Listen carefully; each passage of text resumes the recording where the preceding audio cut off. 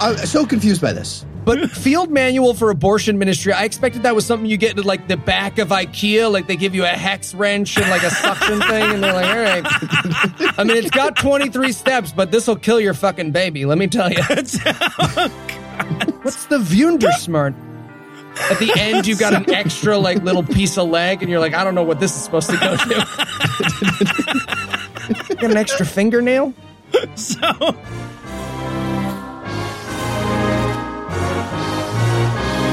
God-awful movies.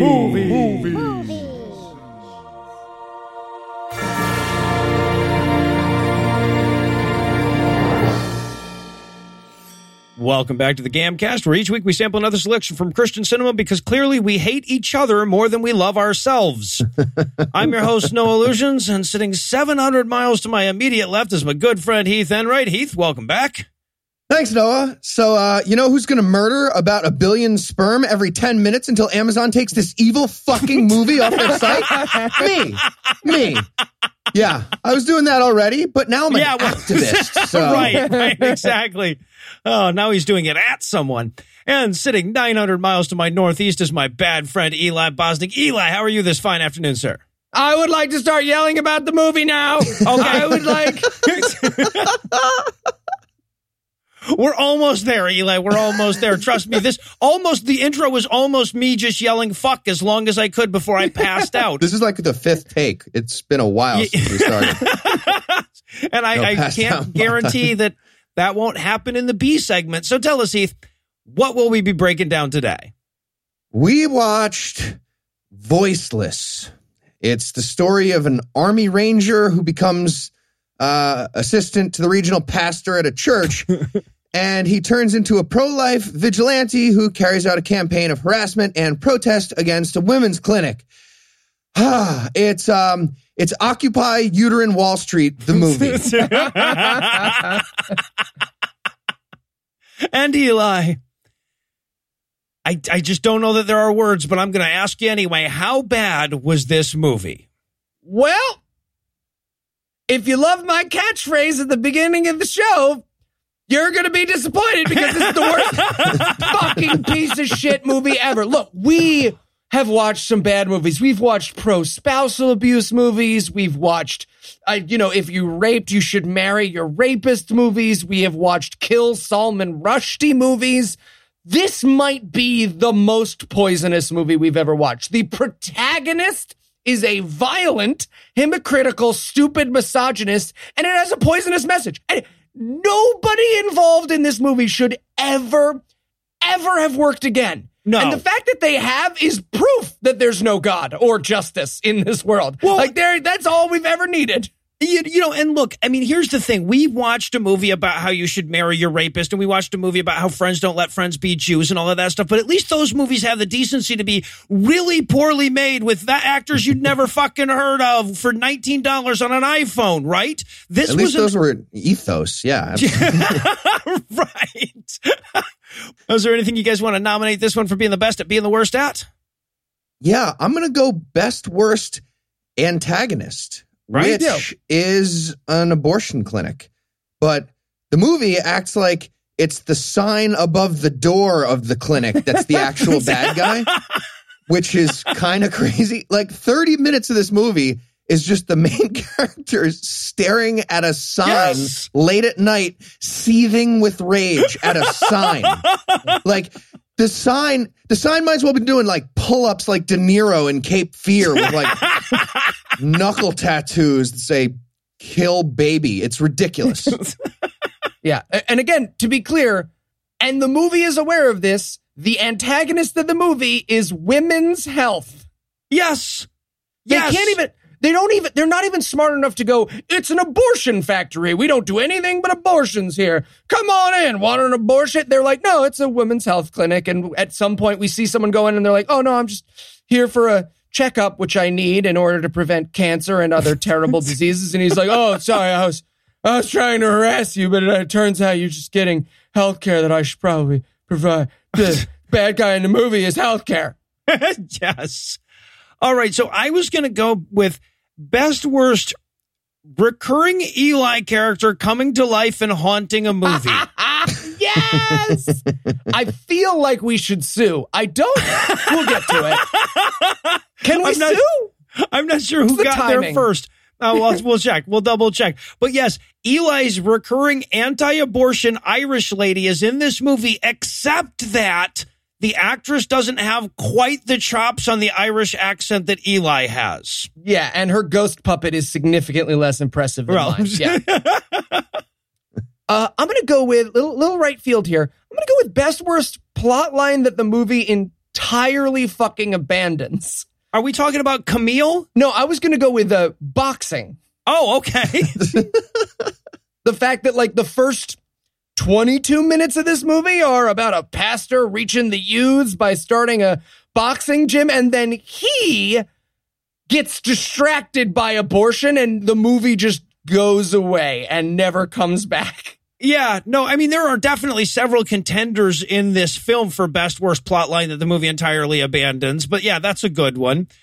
All right, well, quick, while my blood pressure can still be expressed with 5 digits in a slash, we're going to pause for a quick break. But when we come back, we'll dive into all the hypertension catalysts that are voiceless. Can we seal it in something? We could put it in water, maybe? Hey guys, What are you doing? Oh, hey, Noah, we were just mailing some of my shit to the cast of this movie. Yeah. You want to help? Okay, guys, honestly. No, you don't understand. The movie is really, look, really. We watch a lot of terrible movies with some really awful messages, but this is stooping to their level. No. They actually, I don't care. I haven't seen the movie yet, but our show is a comedy show. We mock terrible ideas because it takes away their power. We don't stoop to mailing poop. Noah, the hero calls everyone in a Planned Parenthood a murderer and then beats up the security guard. Okay, so you're probably going to want to wrap it in a wet paper towel, I think. Oh, that's so much. Yeah, paper towel. Can we pressurize the containers so that it like explodes out when they open it? We can sure try. Vacuum seal. We just send Eli straight to them. Be upside down in a cardboard box. Yeah, exactly. And we're back for the breakdown, and we're going to start off on a rainy night in a bad part of town. And I have to be honest, at first I thought they were doing a clever, like, silent open because it's voiceless. And then I realized my headphones just weren't plugged into the right jack. So this would be the last time I accidentally thought this movie was clever. But anyway, so it's a rainy night and a truck's pulling up in a shitty part of town. Now, we see a couple of businesses out front. The first we see is a children's learning center, which seemed an odd thing to focus on. All-Star Kids Learning Factory. What the fuck is that supposed to be? I mean, I hoped it was the abortion clinic because I knew there was an abortion clinic in this movie. But man, is that a writer just faking his way through the first day? Okay, and what's the school called? All-Star Kids Learning Factory. I'm sorry, did you say factory? Factory. Yep. We also pan across a church sign. We're about to meet a pastor guy, and he's going to be at this church. It's called the New Life Fellowship Church, which is very subtle because we're about to find out the abortion clinic thing. Might as well be like Our Lady of Pre-Cum. Like, it's so thick, this movie. Yeah, so a couple gets out of the truck. The rugged protagonist. God, that's hard to say in relation to this character. Yeah, well, he is a beautiful man, that's for sure. And probably another man who David A.R. White sees in his weird delusion mirror and then puts notes on IMDb as a striking resemblance. Also looks like David A.R. Crazy. He's put that on every handsome actor on IMDb. Eventually they shut his account down. This is Rusty Joyner, by the way, whose other credits include Laser in Dodgeball. Yeah. And also fucking Denver Riggleman and a Yeti on camera at some point in his life, because if your name's Rusty Joyner, I'm pretty sure that's what you have to do. Yeah, and we're telling you his name so that you'll know never to watch anything with this son of a bitch in it. Also, this is where we meet Eli's character, right? Because the couple comes out, it's raining, and the old lady comes out to bitch at him for parking in her parking spot. Yep. Yeah. And I literally wrote as a joke, Irish abortion clinic lady comes out to yell at them. Yes. Not knowing she would actually be a character I created for a sketch on Scathing. Exactly that character. It's amazing. Yeah, and she forgot to do an Irish accent for her first line. Her very first line in the movie. She remembered halfway through the sentence, and they kept it. So it was like angry New Yorker at first, like, hey, you can't party. That is muy sport. Like, well, and we should point out that, like, because they go through her history, she's supposed to be Scottish, right? She's just so bad at the accent that you can't fucking tell. Yep. Anyway, okay. So now we cut to a church service. The pastor, who, by the way, you will recognize from like 140 goddamn movies, right? This motherfucker was in Django. He was in Beverly Hills Cop. He was in Fast Times at Ridgemont fucking High. Anyway, the pastor is excited about the new church outreach program, and they've got a really good new person to lead it. Rusty Joyner, the character that we had just met. This character's name is Jesse Dean. Jesse Dean. And he's a super soldier, right? He's an ex-super soldier named Jesse Dean. Yep. And he's a self-taught student of theology. So he didn't even pretend to learn fake things. Yeah. What the fuck would that mean? Like cut over to a guy who got passed over. He's like all mad. He's floating a giant Bible out of a swamp with Yoda. Like, this is bullshit. Self-taught. Doesn't even have a certification. So he goes up to give his little thanks for hiring me speech, and he goes up and basically says, if you told me 20 years ago that I'd be aping Kevin Sorbo's opening monologue from The Unmiracle, I'd have said you were crazy. It's the exact same speech we saw 2 fucking weeks ago. Yeah. If you'd have told me that I'd go from the heights of standing behind Ben Stiller in Dodgeball to this, I would have stayed a male model where I belonged. Jesus. What a waste of a still image this human is. Yeah, right? Sorry, Did you not stand still and let people take pictures of you for money for the rest of your life? Jesus. You had to tell us how you felt, Rusty? Fuck you, Rusty. So he's given this speech about how giving this speech right now is at least as hard as his multiple tours in Afghanistan, where he was a war hero and super soldier. I thought he was going to throw his notes away for a second. You know what? Great. I can't do it. I thought Afghanistan was hard, but let me tell you, your eyes burn like white phosphorus. Am I right? Am I right? Anyway, my wife is great. Want to give her a shout out. Who's drinking tonight? And who's fucking tonight? Oh, it's about, he really does a bunch of bad, like I could watch him fail at stand up for hours. He's so rough. Like, all right, I'm just going to go off script. He looks down at his notes, throw these away dramatically. He tosses. All right, here I go. Just drove in from Oklahoma. So what's up dog smell like? Fuck. My arms are tired from steering this. Fuck. And of course, through his speech, we're also interspersing this with shots of him like cleaning out the storefront below the church where they're going to put his new outreach center. And apparently this storeroom is where the church kept all their dust. I expected him to run into Miss Havisham at any moment. Just like, oh, he left me here. I won't put on the second shoe. All right. Feel like, Miss Havisham, I have questions about what happened the first year when you were like, I'm not taking this dress off. Why was everyone cool? Like, now I get it. But hard to get started. Once you're there, though, the momentum keeps you going. Heath gets it. All right. So after the service, the pastor introduces Jesse to Taylor. Now, this character has no need to exist. He is only here to piss us off right now.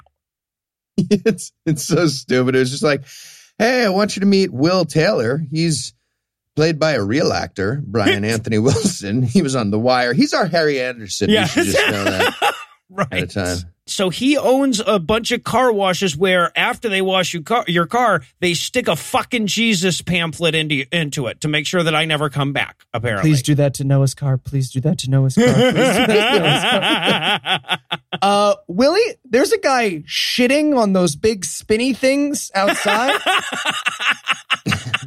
He'd like to speak to you. I feel like I just put like a bloody mannequin out my window, starts screaming, just like,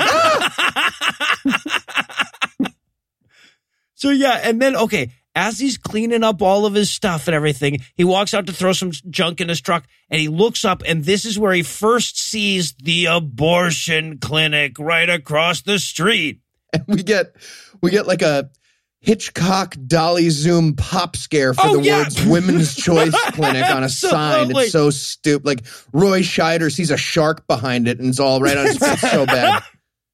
Well, yeah, so here's the thing. What we see is a sign that says, and I quote, gynecological services, health service, unplanned pregnancy counseling, family planning, STI testing treatment, RU486. What the soundtrack sees is all you can eat fetus stew. Right? And again, it's your movie. Like, even in their movie, they can't pretend women clinics don't provide life-saving health care to women and only rarely do abortions. They can't even pretend it. Nope. It's your movie. You could create a place called Bob's Abortion Shack, where it's just got like an animatronic baby being pulled up and chopped up in front of fucking... And the it's woman who killed her baby. If ever there was a city where that would be appropriate, it's Philadelphia, guys. You're just making it into a cheesesteak. It's your movie. They did draw bullet points for all those things Noah just said along a pregnant belly shape They on did, the sign, yes. though. Like, it's like they thought that was clever. They were pretty excited. They were like, bullet points, get it. Might as well be little coat hangers. It's going to make sense in a minute, let me tell you. Oh, yeah. And, oh, by the way, also, can we talk about his hilarious fucking war limp? Oh, my God. It's amazing. He looks like he hurt his foot, but that's not going to keep him away from the hopscotch championships, damn it. You know, like, through the whole movie. And it changes legs, and it gets worse and better, and he forgets about it entirely from time. It's like that lady's accent. Oh, I wanted Kevin Spacey from Usual Suspects to be like, come on, man. Just nobody's buying that. Now, let me molest you. All right, so now there's this weird montage, like, he's going to a soup kitchen, but like along the way, he's training as though he's going to kick that abortion clinic's ass later. Oh my God, like, he does the pull-ups on the underside of the subway. Yeah. Oh, God. First of all, gross. Like, right? Don't touch. That is revolting. Like, the metal work inside a Philly subway, like, they'll give you AIDS by looking at it for too long. Yeah, like, that's horrible. I so wanted him to drop down and his hands are just covered in feces and cum. Right. That is why. Yes. Yeah. Yeah, but no, somehow that doesn't happen. He goes to a homeless shelter, and I thought, man, if only someone had aborted all these people. But this is where he's going to meet, I'm going to say comic relief because that's clearly what they thought, right? Yeah. Oh, are you talking about the homeless man outside of the shelter who wrote gay homo pride on his face with a Sharpie? Because that's what gay pride people do. Also drew balls and cum on his chin in Sharpie. Yep. Is that who we're talking about? No, I was talking about Paul Rodriguez, who didn't want Crocodile Dundee in L.A. to be the worst movie on his filmography, I guess, so he signed up for this one. He's like someone doing a mean impersonation of Carlos Mencia. Yes, he is. Yeah. Yeah. Okay, so his character's last name is Adorable, which is so fucking funny that they play it for 9 minutes of humor right here. Oh, boy. If you love 30 seconds of... It's like if the comedy of this movie was written by everyone who corrected our pronunciation of agape last week on Scathing. You know what? This is a movie right here. Right, yeah. So Jesse Dean shows up and he's like, oh, are you Mr. Adorable? And he's like, do I look adorable? Do I not look adorable? And he's just like all angry at him for, like a good 5 minutes is the length of this bit, something like that. Name a black friend. I like, honestly though, like I'd do that constantly to white people if I wasn't white. I think I would fuck with them constantly like that. Yeah. I have the feeling that Paul Rodriguez just does this when you come to his trailer and they're like, no, get it on film.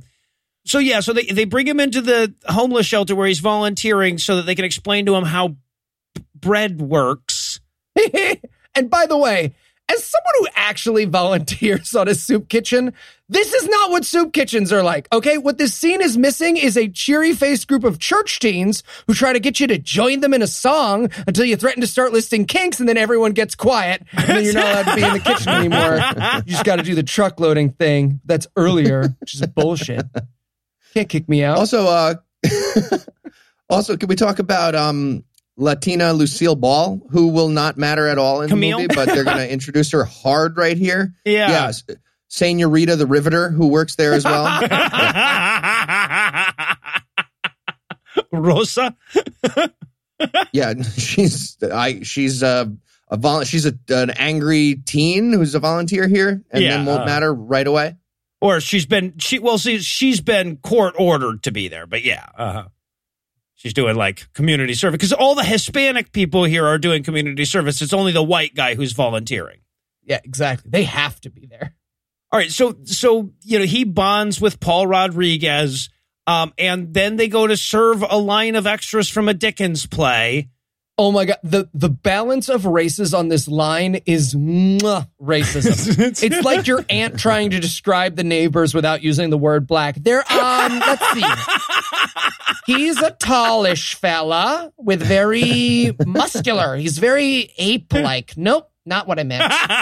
Jesus. And of course they have a Dickensian orphan. Yeah, Tiny Tim. Tiny Tim, and he doesn't. Tiny Tim doesn't like soup. He would prefer peanut butter. Yeah, his mother goes, "He don't like soup." And I wanted her so badly to be like, "He don't like you either. I don't like you." And he cuts her hand off. Why did you take him to a fucking soup kitchen, lady? You knew it's in the name of Right the in the kitchen. Why is it always soup though? Like, I feel like couldn't there be a fucking sandwich kitchen or like a casserole kitchen or something? I don't know. Yeah, I mean, make other stuff. Tiny Tim would have somewhere to eat, at least. Right. But Jesse gives him a sandwich. Jesse's like, "Oh, I get it. You don't like soup. Bad times with hot liquids. Get it, bro. Youth bastard. Here's a sandwich." All right, and then, of course, we have to cut over to him at his, Jesse, the main character, at his psych evaluation, right? Oh, my God. And this is the best. Like, how long do I have to come in here? Gaw, I'm fine. It's fine. I killed a lady or whatever. I cut a guy's head off, put it on a spike, but it was an example to the rest of his village. Gaw. Home now. Well, it's so fucking stupid, too, because, like, they're like, "Do you ever talk to your wife about the incident?" And he's like, "No." He's like, "Can you tell me about the incident?" And he's like, "This is Act 1, dude. Obviously, no." Right. And they make this therapist so baffled that someone from the army would go to a church. She's like, "Wait, so you're in a church? Do you ever just like accidentally kill someone? Because that's all you know?" Like, I can't imagine. How do you not? You need your 3 kills a day now that you're addicted, right? Just me? Okay. Yeah, and but see, the doctor keeps going like, "Come on, tell me your trigger words. Say them. And he goes, "It does me no good to hash up stuff that God has already forgiven." And I'm like, there's a great approach to mental health. Bet that works out great for him by Act 3. Huh. Yeah, and it seems like the movie is not aware that this movie proves that he isn't handling his mental health correctly because of the 5 fist fights this character is going to get in through the course. Just out of curiosity, just amongst this panel, how many fist fights have you found yourself in the last, say, 10 years? Was this a collective 0? Yep. It's a collective. Yeah, well, 10 years. 10 years, definitely 0. All right, so then we're treated to an outreaching montage. And speaking of him getting into fights, and this is where he comes across the street preacher getting heckled. Oh, yes, because one of the protagonists of this movie is a screaming, crazy corner street preacher. Yep. He's the Yoda of this film, right? He's the Mr. Miyagi of this movie. Yep. Yeah. So the Jesse comes across the street preacher, and somebody tries to stop him. Now, I have this character down as Pex through the rest of the movie. This guy who looks like fucking Willie Ames self-portrait, but Puerto Rican. Oh, my God, yes. Okay, so he decides he's going to defend the street preacher, but he's not up to the challenge. A couple guys beat him up, so Jesse steps in. Yeah, it's time for him to use his military wrist control karate. Yes, he actually does wrist control in this fight. Nothing but wrist control. This is like my dad's crazy friend who touched me too much as a child. The karate is just like, you feel this? You feel this? That'll make you drop a knife in your other hand. Yeah, right. Jesus, this fight was the worst choreographed thing I've ever seen that like didn't include the words, no, remember? Anyway, yeah. So, but he beats up all the guys that were beating up the guy who was protecting the street preacher. And then the cops show up and arrest him, even though he's the main character. He's under arrest for karateing too good, obviously. Yeah. Yeah.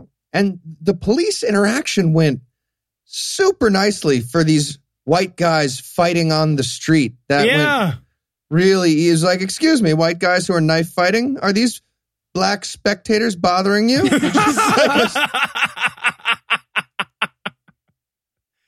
Yeah, but as the cops are about to arrest him, old Irish lady shows up. She saw the whole thing, so she comes to his defense.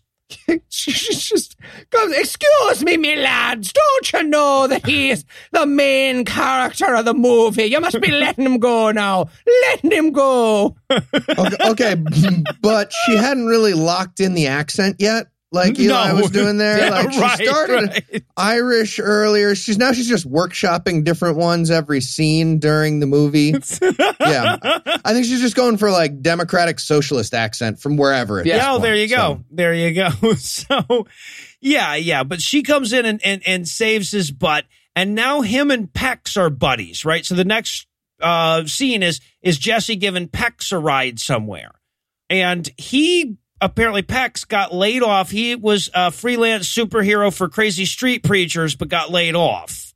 Right. And Jesse's like, oh, you don't have a job? Well, I'm starting a fight club. Is that helpful? Or yeah, man. Not even a little? Okay, sorry. I work at the Puerto Rican factory, being Puerto Rican, but the Puerto Rican factory laid me off. But just to be perfectly clear here, no, Heath wasn't just kidding. Jesse, the preacher outreach guy, is starting a boxing training camp at his church.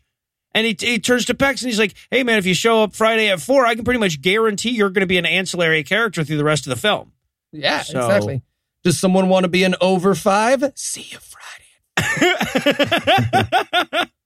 And again, as stupid as boxing in a church basement is, it's so much better than the activity this movie concludes on. Yeah, boy, isn't it? All right. So now Jesse goes home. His wife is taking care of him. She seems really turned on by the fact that he got into a fight in the streets today while like outreaching for Jesus. Oh my God. It is everyone from Heath's hometown. Just like, hey, babe, did you fucking kick his ass, babe? Did you fucking kick his ass? Let's go hang out in front of a TGI Fridays and you can ask people what the fuck they're looking at and I'll smoke cigarettes. And also, I love this little line while she's taking care of him. She goes like, he goes like, oh, and by the way, that old lady, I thought she was just going to be comic relief, but it's starting to turn out like she's going to be involved in the turn of the film, apparently. Yeah. Remember the Irish lady? Well, she's Romanian now, whatever. Anyway, she's fucking hard. She like bit off an atheist's ear and just swallowed it, staring at the guy, like right in his face. Crazy. Then she touched it and it was healed. It was nuts. All right, so then we cut to Jesse has to pitch the preacher on his idea of boxing church. And the preacher guy's like, yeah, sounds like a good idea. Let's get some fundraising going so we can get other people to pay for it. Because of all the taxes we pay on this building and all the free money we get weekly. And Jesse's like, I didn't know all those words you just used. There was an 11-letter one in there somewhere, bro. He's like, okay, make a list of stuff you want to trade money for. Okay, boss. Food, water. No, just for the church thing. Church? No. Categories. Sex. So, bag of mass. Got it. All right, so now wife and troubled teen Camille are helping him set up his boxing church. And what do you know? Pex does show up to be an over 5, and he brought another street kid and another and even more. Oh my goodness, this boxing church is gonna be huge. Hey, okay, maybe a fucking coding academy or just anything else instead of a fight club, you fucking morons. You're trying to like help a tough community in Philly? Idiots. You know what this community needs? Practiced violence. Come on in, kids. Exactly. All right. You name one boxer right now who doesn't have a great life. That's what I thought. All right, come on in, kid. So dumb. And they show up and they're like, all right, man, we're ready to reach out to this community. And Jesse's like, great, what are we waiting for? Let's start punching each other in the face. Yeah, like, right. Try to punch me in the face. Oh, no, he literally, they get into the boxing lessons, and he literally opens with, what would you do if I did this? He literally, that's his opening line. Yeah. Also, look, I'm no boxing expert, but during the boxing lesson montage, he's showing them, I can't imagine correctly, how to take away someone's knife. I don't think anyone has a knife in boxing. Is that me? I haven't tuned in for a while. I'm going to be honest. So we'll make it way sexy better boxing at this point. All right. So It's called a box knife. The key here is that, gee, he sure is reaching those kids through his altruistic badassery. And then we have this scene of like him punching the heavy bag like Captain America or whatever. But instead of him like crushing it at the end, like when he reaches the apex of the flashback, instead he just glares over at the abortion clinic like, I'm going to punch you down one of these days. It's like he's preparing for a final fight with the abortion clinic. Throughout! Honestly, this movie ends so badly that it might have been better if at the end he had just punched the building until the building fell down and then a referee came over and it was like, no more abortions! Ding, ding, ding, ding! All right. So now we're wrapping up Jesus Fight Club. And Pax is about to leave, but of course, this is Christian Outreach. So Jesse says, oh, hey, man, here's a Bible. You should read this. It's got some real badasses in it. Oh, yeah. He's so youth pastor here. Hey, you want to hear a really awesome story? How about this gangsta named David?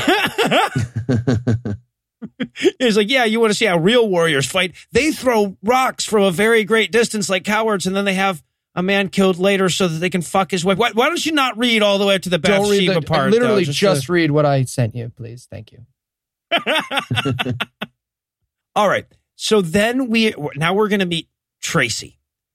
Tracy is standing across the street, very depressed and crying, staring at an abortion clinic lamentingly when Jesse shows up for work that day.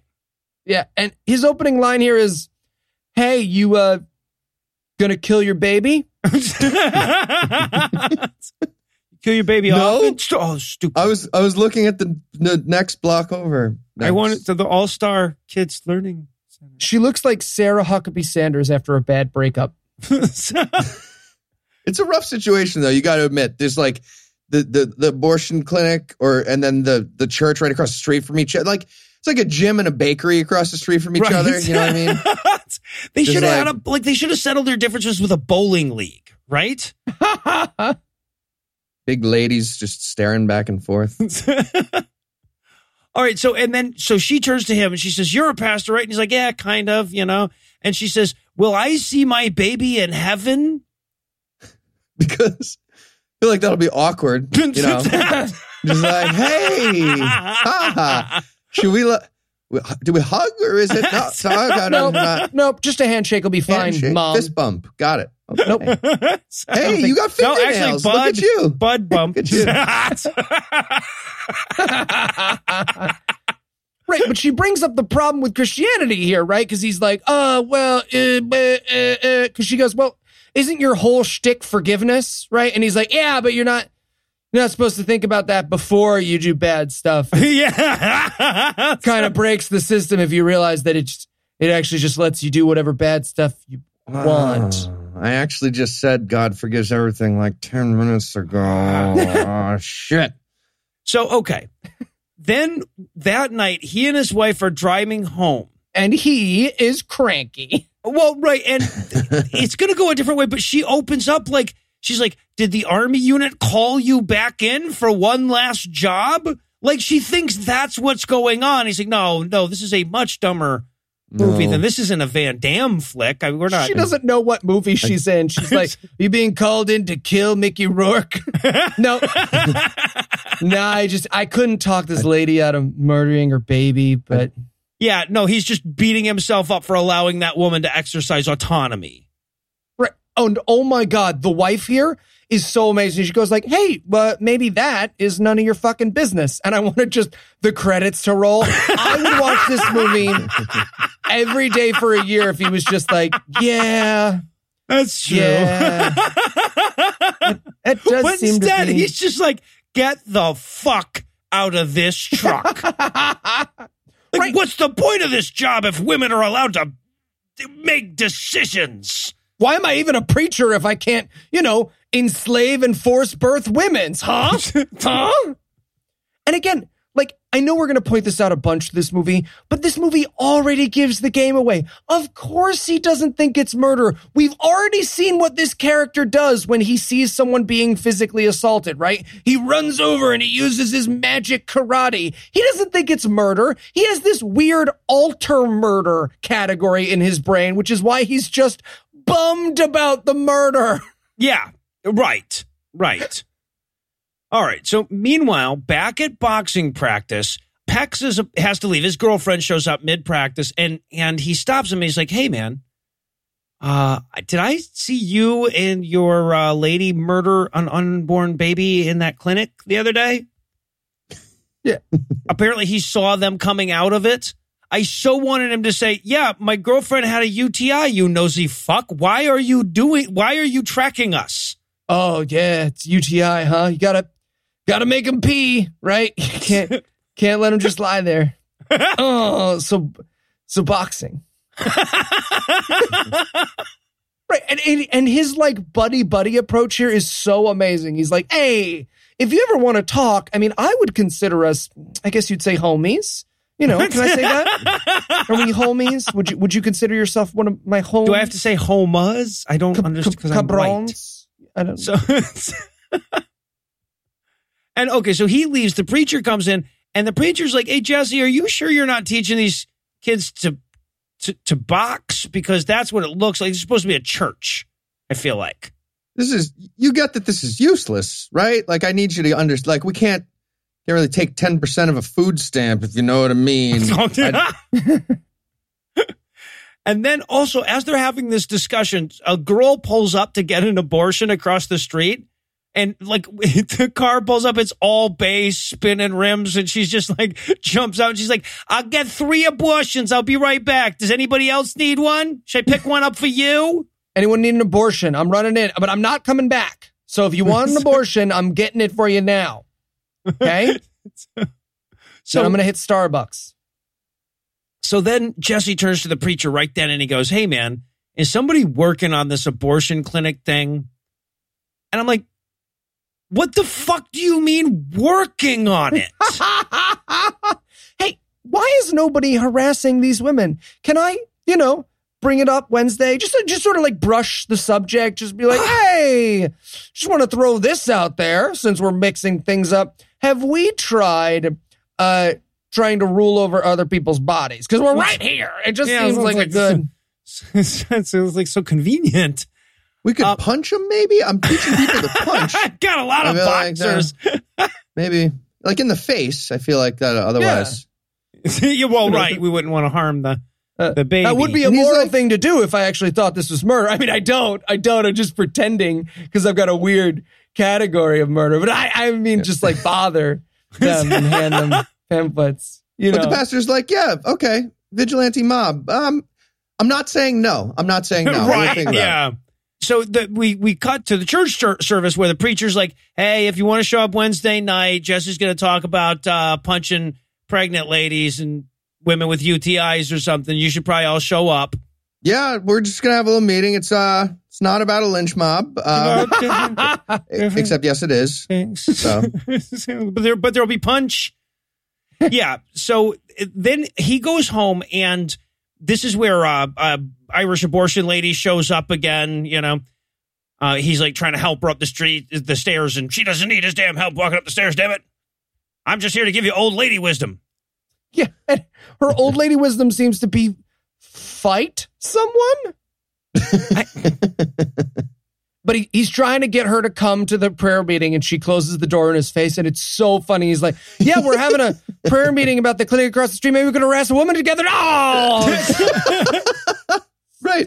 And she's slamming it in his face because she's like mad that he's being a pussy about the clinic and not like, she's mad he didn't say bomb the clinic instead of pray on it. So she slams the door in his face. Well, and the thing is that we don't know that at this point in the movie. At this point in the movie, she might as well just be going like, oh, you're going to harass women because you're an asshole, slam. But no, it's because she wants to do way more than just harass them. No half measures. Yeah. And just real quick, by the way, I want to correct myself. Like a few times, the movie made me do this. I've said abortion clinic. It's a women's health clinic. They trick you and they said that's not the fucking only thing that's happening there. Right. Yeah. Yeah, our show is not a Stamps.com ad production company. That's Exactly. Yeah. All right. And then, as if we didn't have enough reason to hate this goddamn character, we're going to show a scene where he harasses the woman that works at the clinic on her way into work. He's going to give her a piece of his mind. He's just shouting at an employee about someone he doesn't know. Why is everyone making such a big deal about it? Oh, my God. Hey, so you know the girl you tricked into killing a baby while she was weeping? I need her address right now. Please. I'm the good guy in a movie. The protagonist, I'm yelling at a medical professional because my invisible friend doesn't say that that's wrong because my invisible friend didn't know about any of this shit. Can I have private information? You want to break some HIPAA laws for me? Please. Pretty please, though, because I'm a pastor. I'm a good guy. Right. I'm the good guy in the movie. This movie was about a boxing something 40 seconds ago. Yeah, and there was still hope for that for a second here because they pan over and we see the big security guard for the women's health clinic. Mm-hmm. And at this point, I'm rooting so hard for a showdown with like what they believe to be the evil abortionist mercenary guard over there, but they never get to that. But he's so over. He's dressed like Cobra Commando. He's all in black, vest of knives and hangers. It's fucking ridiculous. Runs his tongue along one of the hangers. Just.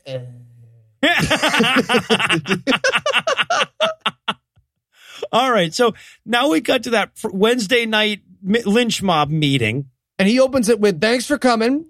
Should women be allowed to vote?" Bad start. Sorry. Let me. Okay, but no hands. I saw no hands, so that's locked in. But sorry. Yeah, just. And of course, it turns out that old Irish abortion clinic lady did show up to his lady harassment meeting. Okay, this is where we learn how many abortions the clinic across the street. Boy, did we all do the math on this one. Performs a day. 5 to 20 abortions a day. What? Okay.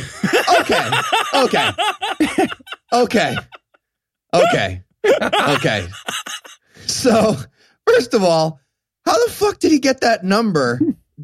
5 to, like, why would it be a range? Is weird that it would be 5 to 20. But like, how does he know they're like, did he count deflated women and think that he was getting an accurate thing as people were? But also, if that was a normal clinic, if this was like the average women's health clinic in the United States, we'd have about 15 million abortions every year in America. And it's like 3% of that. Yeah, right, exactly. I went a different way. I said, oh, wow, this clinic accounts for approximately 1% of all U.S. abortions. Yeah.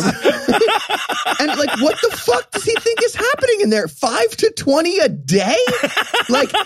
Like there's a doctor in there doing 20 at the same time, just like blindfolded like Bobby Fischer? What? Yeah, and I love that, like, they have the people in the church standing up and saying stuff like, well, you know, they also do cancer screenings. Like, abortion! Okay, I'll sit back down. Like, the one lady stands up and she says, hey, shouldn't we be trying to feed the poor and stuff? And everyone's like, boo, fuck you, go away. That's not what this movie's about. In fact, this movie actually seems to make a direct argument against feeding the poor. Boo. So here's my side of the math. I wanted to know where this number came from. So I Googled 5 to 20 abortions a day, which took me to, that's right, a pro-life propaganda website, where I realized that number doesn't come from 5 to 20, coat hanger, vacuum cleaner abortions. They're also counting Plan B in their sort of average abortions conducted by abortion clinics a day. So when they give out the emergency contraception to women, the pro-life websites count that in the how many abortions take place category. Oh, so we did one abortion and 19 women menstruated also in the building. Yes.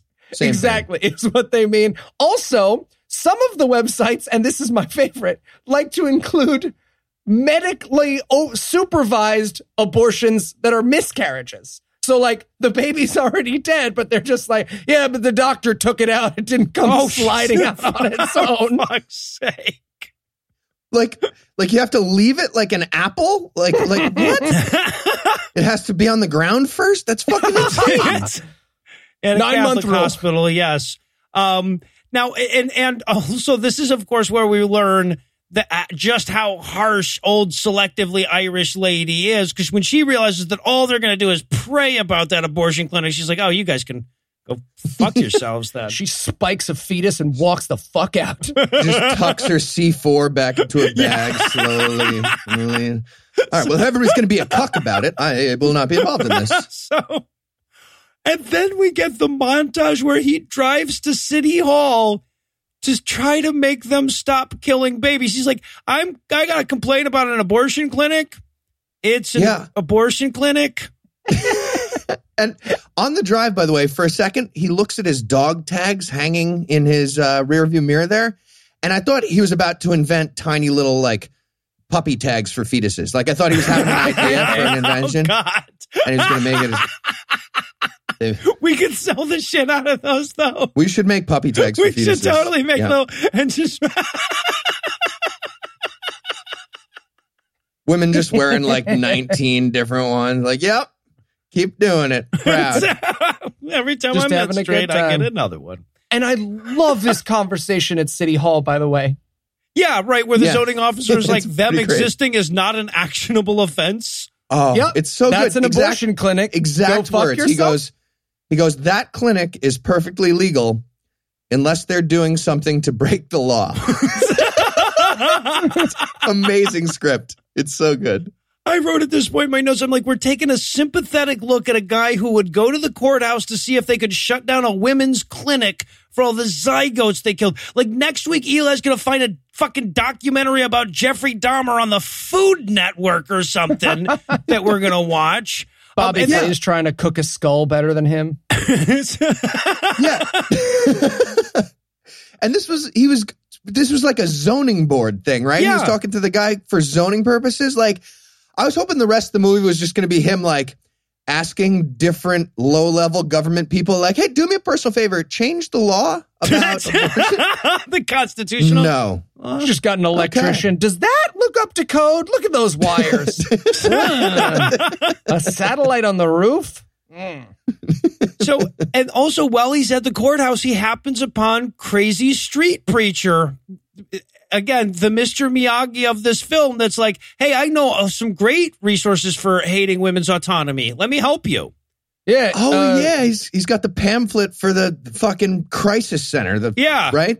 Oh, God. Here's a fake women's clinic if you want to trick some. I do want to trick some women. Yeah. This is perfect. That's great. Yeah. And he's there, by the way, for bothering people. He was arrested for bothering people. He's like, hey. And the main character of the movie is like, man, you are so brave and awesome. And he's like, yeah, I yell at people. It's kind of my thing. And it's my calling. I'm mentally ill. Seriously, I'm here. I'm proving to the city that I was being super obnoxious at the exact maximum allowable volume level. So I'm allowed to do that. I counted the decibels on this machine right here. That's literally what he was doing there. Yeah. My job is basically not touching can't get mad. So here I am. I'm not touching. Not clipping can't get mad. Suck it. All right. So meanwhile, back at Boxing Church, which is, by the way, totally the place to be. All the street kids are there now. Yeah, they're painting a mural and eating sandwiches. Yeah. And also, by the way, this is where he finds out that Camille, the troubled teen from earlier, dropped out of the community service program and will never be heard from or about again in this film. Oh, she's emancipated? Rumph. Oh. Yeah, like the fucking second unit director broke up with her before this scene. Because they thought that the audience would be like, where's that character he acknowledged earlier? Or because they thought, oh, no, each character has to have a resolution. This is a resolution for her. See, she left. She's fine. There now. we go. All right. Nailed it. But now Pex shows up with his girlfriend, Gigi. That's her name in the fucking movie. To talk. It turns out she was at the clinic to talk to him about getting an abortion, but she's not sure. She might want to have the baby. Oh. Yeah, right. She tells him, she's like, yeah, so I'm at 23 weeks. It's basically the 2-minute drill at this point. So, countdown to legal baby killing on this clock right here that I'm holding. I need to decide. But her mom will kick her out of the house if she has the baby. Right. So his advice, he weighs both of those things and he's like, don't murder your fetus. Yeah. Look, maybe talk it through with your mom. Explain that someone who got pregnant as a teenager is going to be a great responsible parent. Trust me. Look, if you have demonstrated anything to me, it's that you make great decisions and you should make them about someone else. After all, who you're here needs getting you to- medical advice from a pastor, so It's going to go great. Yeah. you have got your shit together.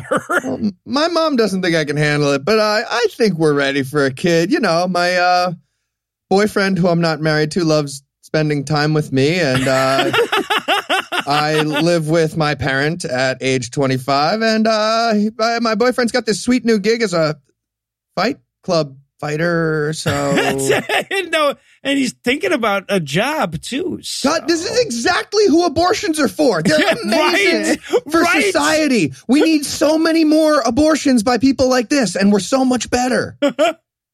All right, so now our hero goes to a goddamn crisis pregnancy center.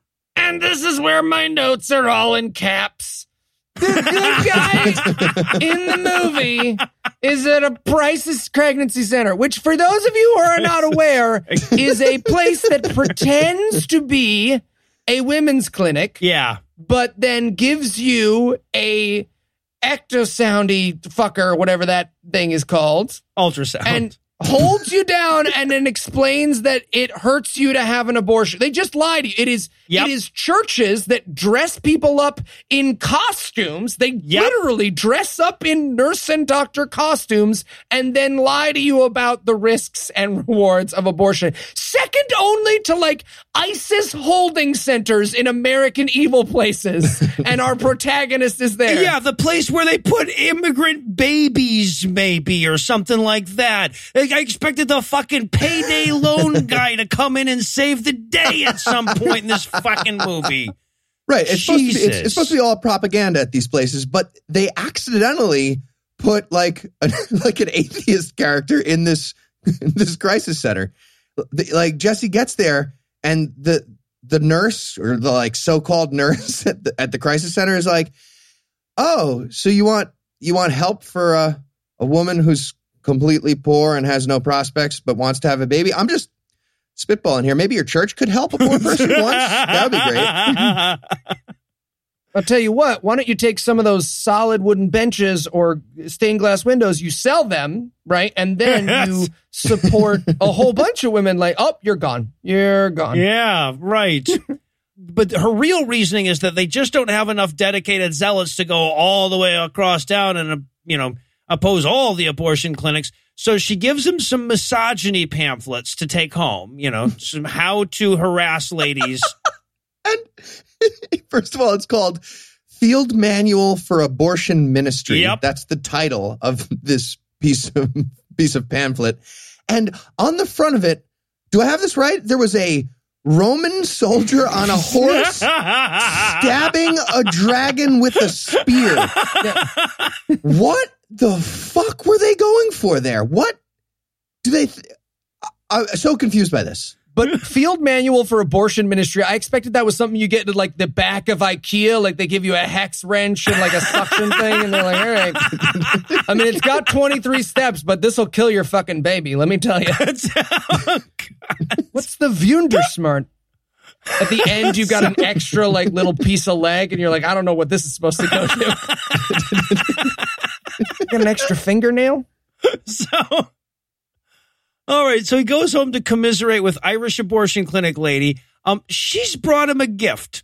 Now, this is, okay, all of us have this exact same note, right? This is where she starts telling him that disturbing Irish folk tale or whatever about the heart. Listen, fun story. You're going to like this. My great-grandfather cut the dead heart out of a corpse. Oh, wait for it. He puts it into a little box. And then he throws it at a guy during war, and then he died. Cool, right? And then a fun story. Right then in the story, as she's talking about her great-grandfather carrying a box with a human heart around in it, she says, hold on, I've got something to show you. And she goes to a box. Now, we all have, oh my God, there's a heart in that box in our notes. But no, it's an old flag. Oh, if it had been Gwyneth Paltrow's head, I would have been so happy. Oh. No, human heart would have been great. A fetus that movie has great. really become a happy ending type thing, yeah. But no, it's a battle flag, so he can ride into battle against the abortionists, you see. Yeah, so it's a confusing message. He was like, all right, I think I know where you're going with this, but just to be clear, you want me to put a fetus in like a bag or a box and then throw it at people? Is that? And she's like, correct. Also, maybe bomb the building. He's like, what? She's like, cough, mumble, bomb the building. I said, cough, mumble, bomb. What if I do it without the accent? Is that better? Is that better? Look into my eyes. So, here's some C4. And of course, we learn here, too, that she just doesn't like the way the church has changed. Her dad or husband or something started this church, but she was sick about them, like, not harassing women and not burning down the buildings of the people she didn't like and stuff. So she gave up on it, right? Yeah, exactly. Church wasn't hardcore enough for her. And now we cut to Tracy looking over her ultrasound in despair. And Eli has written as the scene cue here, blurry photo of nothing. Because, like, hey, maybe find a picture where it's not so obviously indistinguishable from a fucking tadpole, right? Doesn't that work against your message where you're just like, oh, she killed those 2 pixels? I feel like those 2 pixels didn't mind. Yeah, again, it's your movie. Get an ultrasound of a baby and pretend that's right. What fetuses look like.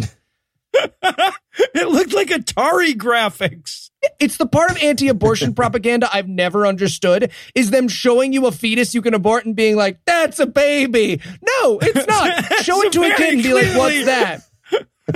They'll be like, frog. Yeah, right.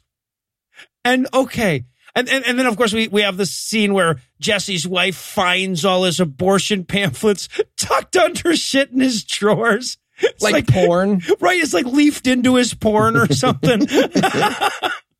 Big booty bitches for a field guide manual to abortion ministry. Yeah, right? What? And then, abortion girl. The girl that he tried to talk out of the abortion earlier in the movie, but walked away because all he could think of to say was, I'm a boxer, has now killed herself. Oh.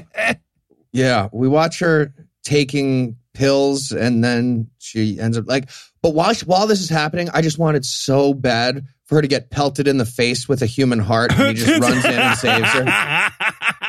Scottish lady's just hiding under a bush. Is that a human heart? Yeah, no, I'll explain that part later, but stop.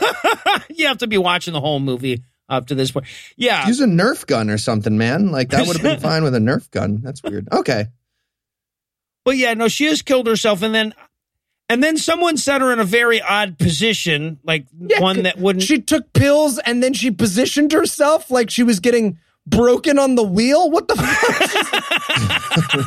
She's like putting herself in the position at the beginning of Manhunt. She's just like, I want to be on the front of a Hitchcock DVD. Yeah. I'd like to appreciate that. If you're going to kill yourself, put yourself in a fun position. Just give people things to think about. Okay, but downward dog, though? Like, I feel like... So... She's doing the sprinkler. That's cool. Yeah, just keep in mind, rigor mortis is going to make it funnier. Yeah, exactly. So now he sees in the newspaper that she's killed herself, right? Yeah, with a headline just like, area woman incorrect about how heaven works. Will not see fetus there. He's like, I wanted him to open the paper and it reads like, abortion, super fun.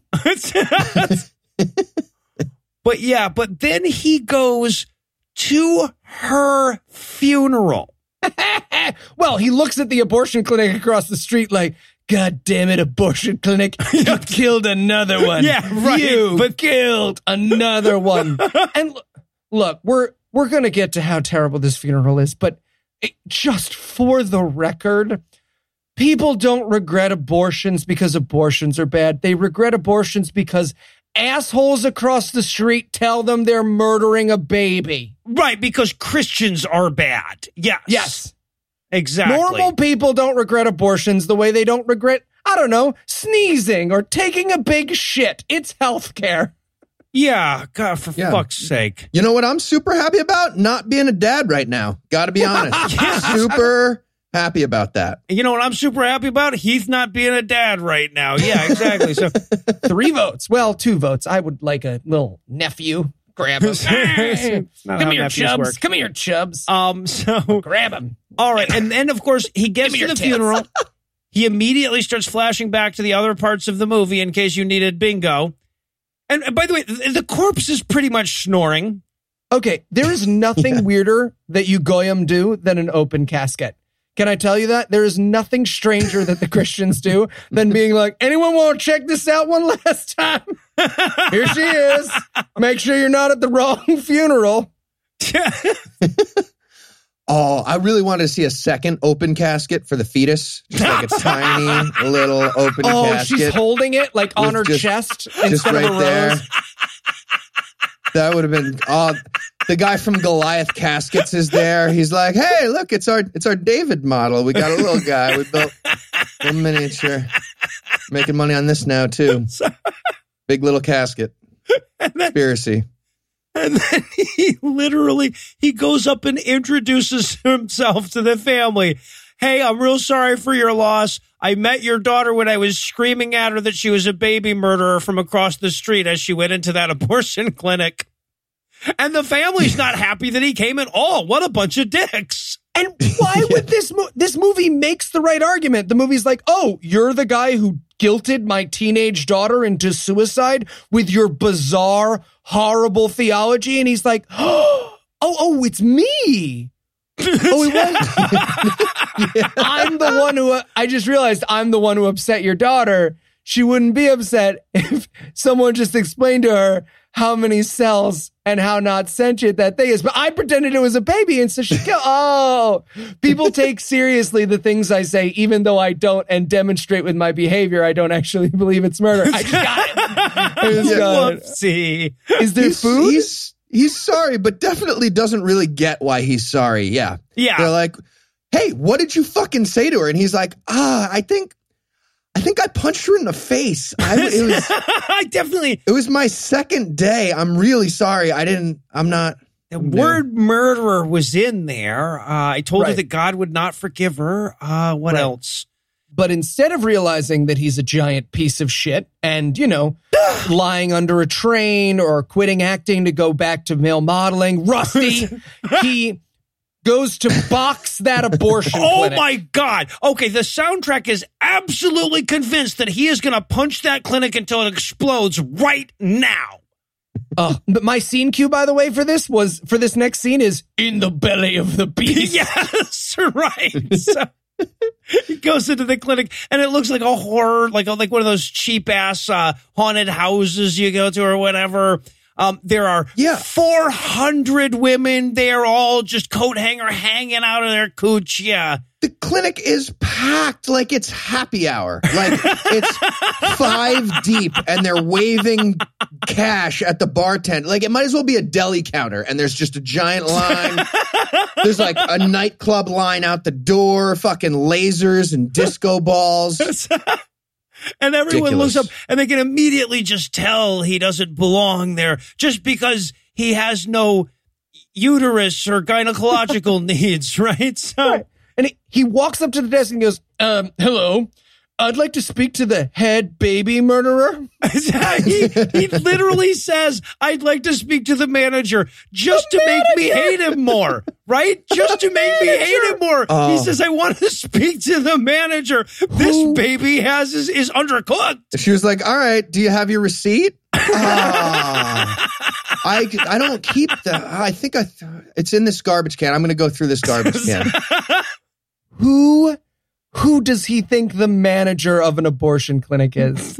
Like, he's going to get called into Gus Fring's office. He's going to be like, tell me. Yeah, but she's like, sir, you're going to have to leave. And keep in mind, like, already in this film, he's followed workers there to the clinic screaming at them, right? So they know who this person is. She's like, sir, you're going to have to leave. And then he starts going through the waiting room, showing pictures of Suicide Girl to all the patients and yelling, did they tell you you could wind up like this girl? Yeah. Did they tell you you're all going to commit suicide like this? And I want everybody to be like, no, you don't seem to get, we're doing this instead. Yeah. The lady in the picture never had the abortion, right? And he's like, oh, hold on. Fuck. Okay. I get confused by stuff. Right. No, And then I'm a the boxer. security guard comes over to stop him from screaming at a waiting room full of women in a healthcare center. And he's like, just give me a minute. Give me a minute. And then he karates the security guard. He beats the security guard up after they get outside, right? He's already outside. And then he attacks the fucking security guard. Yes, the good guy in this movie is like, back off, man. I'd hate to have to fuck you up for me harassing those women in the abortion clinic. I have to say, honestly, like, this is the first time I've actually had to, like, just throw down my headphones in disgust. In any of the movies we've ever watched, I don't think I ever got as physically pissed off by any scene as this one. So many of my notes for absolutely. this movie are, I want to fight the cast of this movie. I'm not going to win a fight against Rusty Joyner, but I'd love to try. If someone got me a fight with Rusty Joyner for my birthday, I would, in my heart and prayers forever, you got a place in the Christmas card list. Yeah. Yeah. So, I mean, agree. I was furious at this point, but then it all turned around for a second and I actually laughed out loud because at this point, he's still in his funeral suit. He's in an all black suit that he wore to a funeral just a moment ago. And you see that Jesse Dean is wearing a chain wallet with his funeral suit. Nothing has ever captured a character better than this guy wearing a chain wallet with his funeral suit for the woman who committed suicide because of him. Yeah. Just now. Right. Yeah. All right. Well, my heart rate monitor's beeping and I'm not even wearing it. So that's a clear sign we need a break. But first, let me give Act 3 the hard sell here. Will this movie go fuck itself with a 2x4? Will that 2x4 be good and splintery? Will I set it on fire first? Find out the answers to these questions and more when we return from the medieval conclusion of Voiceless. Heath Enright? Oh, hey, Ashley, what are you doing here? I work at the doctor's office. Are you here for a checkup? Yep, just getting my checkup. Jeez, I haven't seen you since high school. How have you been? I've been good. Oh, hey, doctor, what's up? Hello, nurse. Heath, here are your dick pills. They are pills for your dick, and now you have them. These are your dick pills. What? No, this is some kind of mix-up. I feel like just check the name again on the thing. No mix-up. Just checked. These are your dick pills. You ordered them here at the doctor's office. Remember? You just waited in the waiting room for like an hour, and then you asked me about your dick. We had a conversation about your dick, and now I'm giving you dick pills in front of Nurse Ashley here. Ashley, he needs dick pills. I'm giving him these dick pills. Mm-hmm. Do you have like a knife somewhere? Has this ever happened to you? Well, next time, try 4hims.com, a one-stop shop for hair loss, skin care, sexual wellness for men. Hims connects you with real doctors and medical-grade solutions, but there's no waiting room and no awkward doctor's visit. Products are shipped directly to your door, and best of all, our listeners get a trial month of Hims for just $5 today, right now while supplies last. See website for full details. This would cost hundreds if you went to the doctor or pharmacy. Just go to 4hims.com/gam. That's FORHIMS.com/gam. 4hims.com/gam. Say hi to your mom and dad for me. Yeah, me too. I actually know your parents as well. Cool. Yeah, probably won't get to do that because I'll be dead. But cool. No, I'll keep that in mind. Say hi. Check the label one more time. Yep. It's not often that one of the running characters on our show goes on to other art and media. For those who aren't familiar, Catholic abortion clinic Irish Lady first appeared on Scathing Atheist during a sketch about crisis pregnancy centers. But I speak for all of us here at Puzzle in a Thunderstorm when I say we're shocked to find out about Irish abortion clinic lady's career as an actress outside of our show. But we're pleased to have her here with us today. Catholic abortion lady, welcome to God Awful Movies. Oh, bless your soul, Noah. Thank you for having me on. So tell us, how did you land the part of you? Oh, 'tis a funny tale indeed. I actually live in the building they shot this movie in, and I just kept walking into shot and yelling these lines at people till they kept the footage. I see. And what would you say to those who say this movie is pro-violence, anti-woman, and so bad that if the rap party had taken place in a burning drum of oil, the world would be a better place? Who said that? Well, I just did. I see. Is there anything that got left out of the movie that you wish had made it in? Oh, indeed there was, Noah. Let me play a clip for you. Don't understand, Mrs. Begora. I can't just go next door and, start her... What's on your hand there? What are you doing? Oh, no, it's a ghost of the King of Scotland, here to haunt you for not saving the babies. Oh, why won't you go forth and save the babies? Okay, I see what you're doing, but that is a sock puppet. Listen to me. You must throw me heart at those evil abortion doctors. Throw it. Here, I'll give it to you. I'll give it to you. Take it. That's your poop. It's poo. Ghost poop. Nonetheless. Okay, well, Irish abortion clinic lady, the person in this movie was Scottish, but fuck her forever. Thanks for stopping by. A blessing on you and your home, Noah. And we're back for more of this shit. When we last left our hero, he was assaulting the security guard at a women's clinic he was harassing people in, so we're going to rejoin him dejectedly pushing food around in his plate, thinking of all the fetuses he didn't save that day. Yeah, and who doesn't smile when they have lo mein and fried rice? Like, fuck these people. What? Hey, Heath, maybe it's somebody who's in fucking Waycross, Georgia, and knows what good Chinese food is supposed to taste like. Yeah, but they're just doing the angry fork noises with the Chinese. I guarantee you they were eating the Chinese food with chopsticks out of the box and then realized they couldn't do the angry fork noises. They had to switch. So, okay, and then there's a knock at the door. The cops are here because in the last scene, he assaulted an innocent man for doing his job. Yep. And the character's like, no, he assaulted me. I'm like, this is your movie. You could have made that happen. Yeah, you could not be wrong in this movie. Yeah. He kicked me first just because I was in the abortion clinic, and he kicked me in my soldier leg.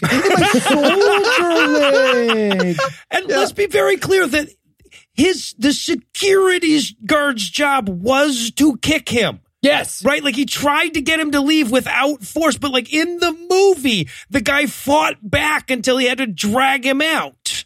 Yeah, and you should kick him in the prosthetic leg at that point if he has, that's like a good move. That's just a good security guard. Aim for the prosthetic leg. You learn anything from our show. But the cops are like, so it's cool though. The clinic isn't pressing charges, so we just came to keep you abreast of the plot. I guess it's weird that we showed up. But yes, the fuck they are pressing charges. Are you kidding me? I will jump into my TV screen and find this fucking fictional clinic and make them press charges. That's ridiculous. I'll press charges. And again, Right. just imagine a Christian movie where someone walked into the church, assaulted the pastor, and yelled at everyone that God isn't real and that the Catholic Church is a bunch of child rapists. Like, imagine is that the protagonist of any movie ever? Yeah, but right, exactly, yeah. So, and then he starts yelling to the cops. He's like, listen, this girl killed herself, so it was either blame them or admit it was mostly my fault. What do you expect me to do? And so they leave. The cops leave, with a tisk-tisk. And Just then stop it. Right, No, yeah. no, bad We pastor, will bad. roll up this newspaper. Sleep off your vigilante Yes. violence. It'll be cool. But then the wife is super upset, too, because he didn't tell her about the felonious assault. How dare him? Well, that's not what she focuses on being Nope. mad about, though. She says, my mom knows about this now. What? Fuck you. At this what? Like, I hated her more than the pro-life vigilante assaulter for this moment. And then he says to her, he's like, look, they knew that girl wasn't sure, and they made her go through with it anyway. Now, even within this movie's universe, he would have A, no way of knowing that, and B, no reason to believe it could even possibly be true. You could have put a scene in the movie, right, where the girl's like, I don't really know about this, and the abortion clinic manager or whatever is steepling her fingers and, like putting her in a goddamn James Bond destroying device of some sort or whatever. You could have had that happen. Yeah, where she elbow drops out of the ceiling onto the girl's uterus. I don't know, something. Right, like that could have happened in the movie. It didn't. Why are you making your terrible, hateable protagonist lie about something you could have written into the fucking movie? Yeah, you didn't have to make your protagonist a liar. That's the Right. thing. Your protagonist always has to be a piece of shit by the actions he's going to take, right? But you can recreate the universe and call it Abortion Hut, and the girl's just walking in, she's like, hi, is this Orange Julius? Oh my God, they took my baby. You can do that. It's your movie. It's not like it would be less realistic then. God exists in this movie. Yeah, you don't have to make me fighting your main actor on my bucket list. You don't have to do that. All right, but now he's getting in trouble with the pastor for criminally assaulting people. Yeah, and his boss is, let's just say, a little bit PO'd about the assault and trespassing. Yeah, a little testy. More importantly, I don't want cops snooping around our cemetery fund. You know what I mean? So, don't draw attention. All right, so then that night, he's asleep, but somebody's there to see him. Gigi got kicked out of her house, and she's there with Pex because they need a place to sleep. Right. And so, for some reason, the wife is like quizzing him on whether or not Pex is going to be a good baby daddy.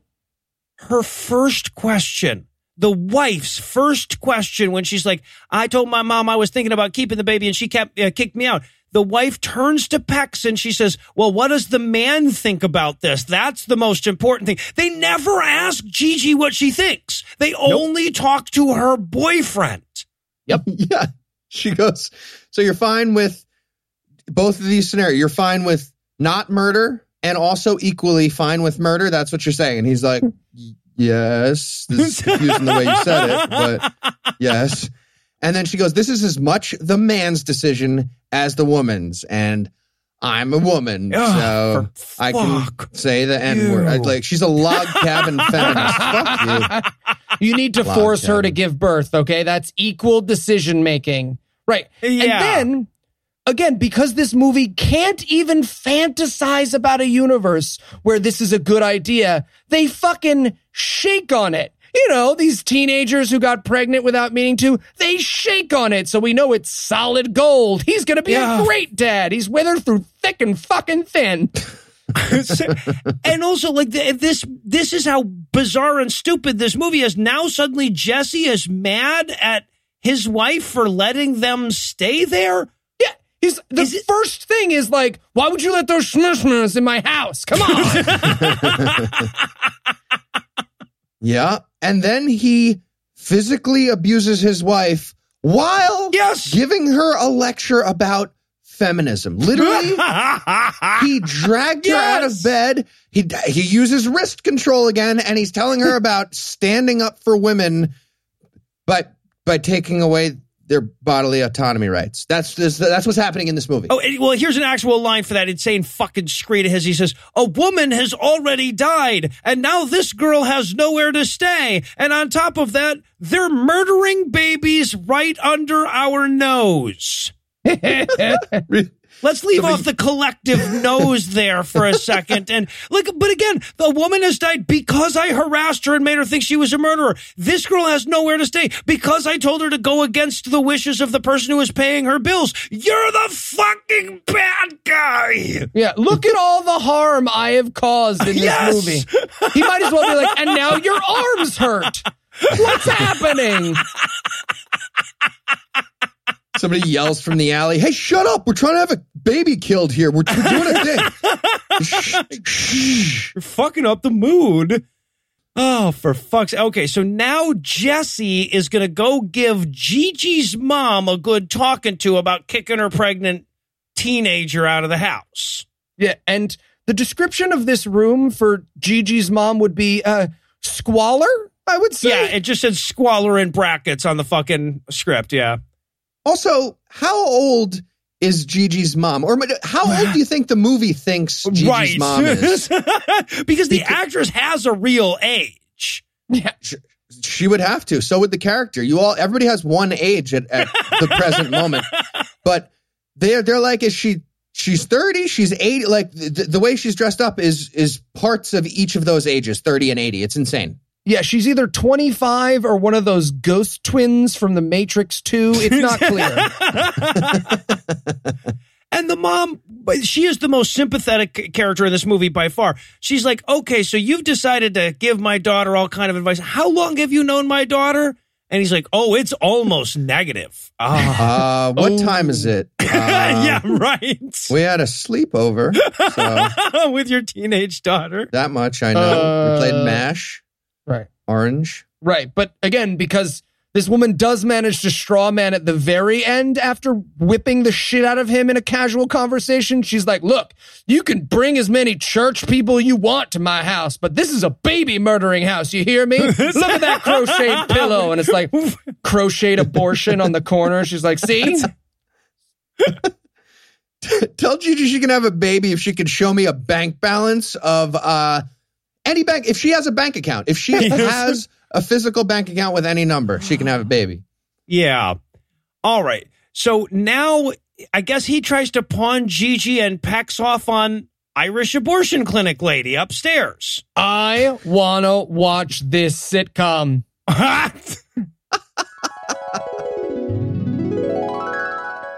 This summer, she's a pregnant preteen being pressured into keeping her baby. But, Mom, I want to keep my baby. And she's an Irish stereotype so offensive we might not make it to air. You mustn't give in to the darkness, me boy. Throw a brass locket full of a dead guy's heart at that clinic. From the makers of God Friended Me and Living Biblically comes In the Mick of Time. Now whose water broke all over me, Pagora? Coming this fall.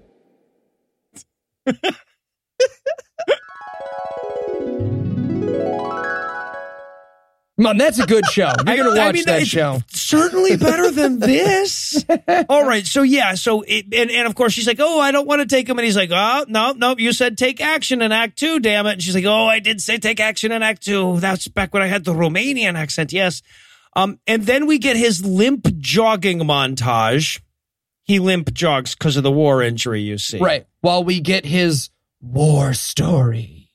Yeah, right. So he goes back to the psych eval and he's like, hey, man, can't you just sign off on my file and say I'm not crazy? I haven't beat up anybody in like 4 scenes. And the guy goes, I can, but first you're going to have to reveal your mysterious backstory. And it's so boring. Oh, my God. It's like zero creativity here. Yeah. And so he gives the story and sadly, it does not have a fetus involved. I was so hard for the whole story to have like a fetus like dragging him off the battlefield, or like a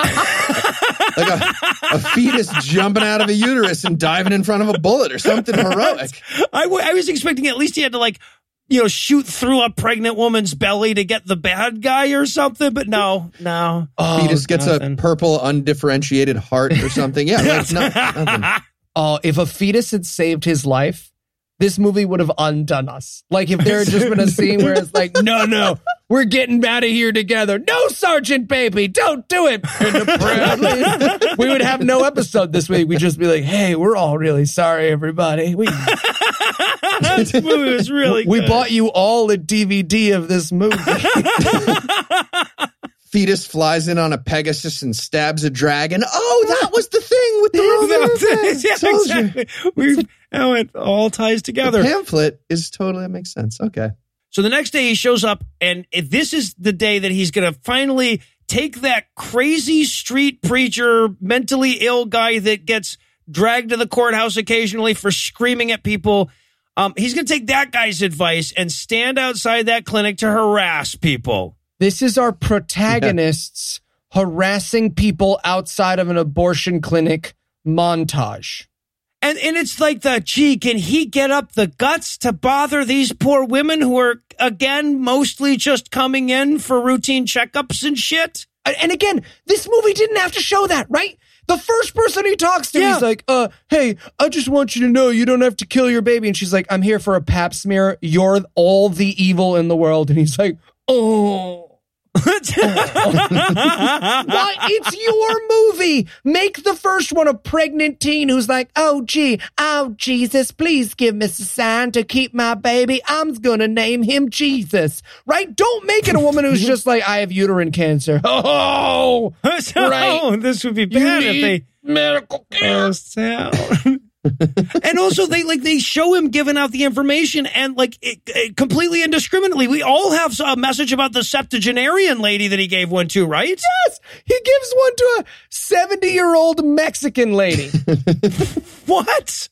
Yeah, maybe stop that baby boy in a stroller too. See what seriously, I wanted Ronda Rousey to walk up to him and he just turns around and starts whistling like, oh, I'm not doing anything. But, of course, it's a montage. So we see him getting slowly better at harassing people with pamphlets. And, well, that woman's crying. He must be doing something right, huh? Yep. If you make him cry, it's better. He might as well be a pickup artist. Like, how about you and I just go grab a drink or something somewhere, huh? She knows she puts out. And then we meet possibly my favorite character of the movie. He is 70-year-old man with 30-year-old mistress. Yes, radical abortionist. He's here to force Kate McKinnon to get an abortion, damn it. Yeah, exactly. He is going to browbeat this lady into an abortion if it kills him. Spoiler alert, it will. But first he tries to give her a pamphlet and the guy's like, hey man, leave her the fuck alone, right? Because at this point he's still a good guy. And then they square off like Jesse's gonna fight this 68-year-old dude. Okay, and honestly, there's no way the good guy in a movie would fight a 68-year-old man outside of a medical establishment that he was trying to go to. That would be crazy. So, okay, but not yet anyway. All right. You got to build to that. Yeah, exactly. Yeah. You can't just throw that out right away. All right, then we get Jesse's girl. She's getting off of work. And the cops are there to talk to her about her husband because they're like, hey, he seems incredibly violent. We thought just basic decency. We should come by and when he's not around and ask if he hits you. Has he done anything weird? And she's like, are we counting the assault from before? Because you guys know about that. And they're like, no. And she's like, okay, well, you guys are being weird by not counting that assault from before. You're police officers, just so you remember. And she is mad that they're bothering her at work. The irony that this movie is like, oh, they're bothering her at work is so. I mean, they might as well rape her and force her to have a baby in this movie. And be like, come on, you gotta admit this is pretty funny. But then he's mad, right? Because he shows up at this point when they're questioning, and he's like, I can't believe you would just bother some innocent woman just trying to live her life. What? And she makes a bombs joke. He's like, has he done anything out of character? And she's like, I mean, other than making bombs, get it? It's a joke because that's something that people do all the time. It's actually really, really common for people who behave like my husband to plan violence against abortion clinics. We're gonna go opposite day with that in the movie, but yeah, we're referencing it here just to remind everyone that on a regular basis, people who behave like my husband kill people. So, all right. So he comes up and he tells the cops, like, get the fuck away from her. I'm white. You can't do anything about me. And then picking a fight with a cop. Imagine the privilege of like, hey man, you want to fucking go? Yeah. Citizens assault. All right. So then him and his wife go to the truck to talk it all out. And this is where, for fuck's sake, we learn that she once had an abortion too. And what motivates him every day is thinking about how old his baby would be if she didn't murder it. Right. And again, the proof of that is that these people don't believe this is murder is how casually they don't give a fuck about this, right? They're sitting in a truck being like, yeah, the time we killed our baby bums me out sometimes. Would have been really funny if she killed herself, though. She just pulls out a gun. I can't do it, Pat. Oh God. Curse you, abortion. Human heart flies into the car. Yeah. Oh, there she is. There she is. You're a little bit late. She already shot herself, but I see what you're trying to do. But that abortion they had, did that not allow them the free time now to deal with this abortion clinic? I mean, I feel like it's all, that's a positive Machiavellian abortion. Yes. And also, by the way, they do this twice in the movie. At this point, she refers to his zealot crusade as, quote, trying to start your own civil rights movement, end quote. Okay. Guys? Okay, like, your thing still moves rights, right? Like backwards is a direction, but that's not, you can't just use that phrase anytime you move rights either way, okay? You don't ever, as a matter of fact, you never, ever get to use those words at all. Nope. That is not for you ever. All right. And by the way, this is the point where I was writing things in my notes like 25 minutes when you subtract the credits, guys. Yeah. And mine is just like, hey, I managed to Google where Rusty's agent is. Do you think if I called and asked for the address, I could fight him and we could film it? Patreon, go. I have a lot of suggestions we had to talk as a cast I'm not allowed to make. Yep. All right. So, okay, now we go back to Boxing Church. And what do you know?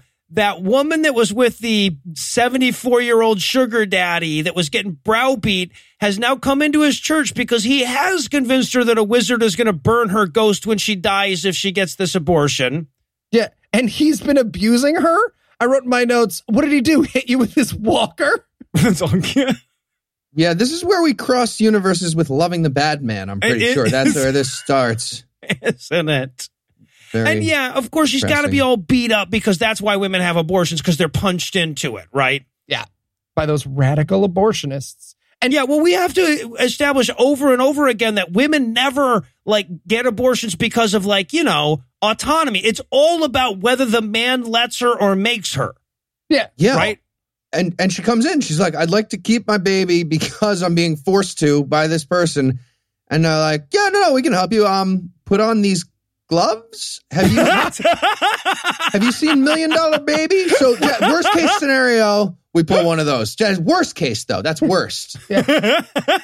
Yeah. And again, to be clear, we can help means you can stay here until you bear your child, and then we will leave you alone in the world with no support structure and less health care. The only thing we can guarantee you we will do is take away your health care.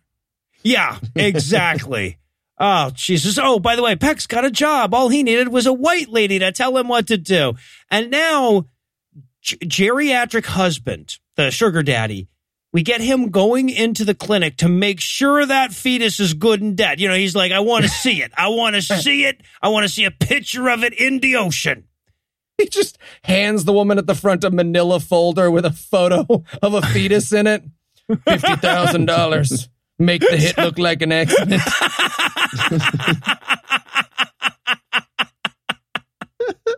So, but clinic lady says, no, she didn't come in to get her abortion. Remember how we're not allowed to give out patient information? It's different for you. And he freaks the fuck out because they have to make someone in this movie look crazier than the main character, right? Yeah. You know, all those radical, violent, pro-abortionists. Yep. He's one of them.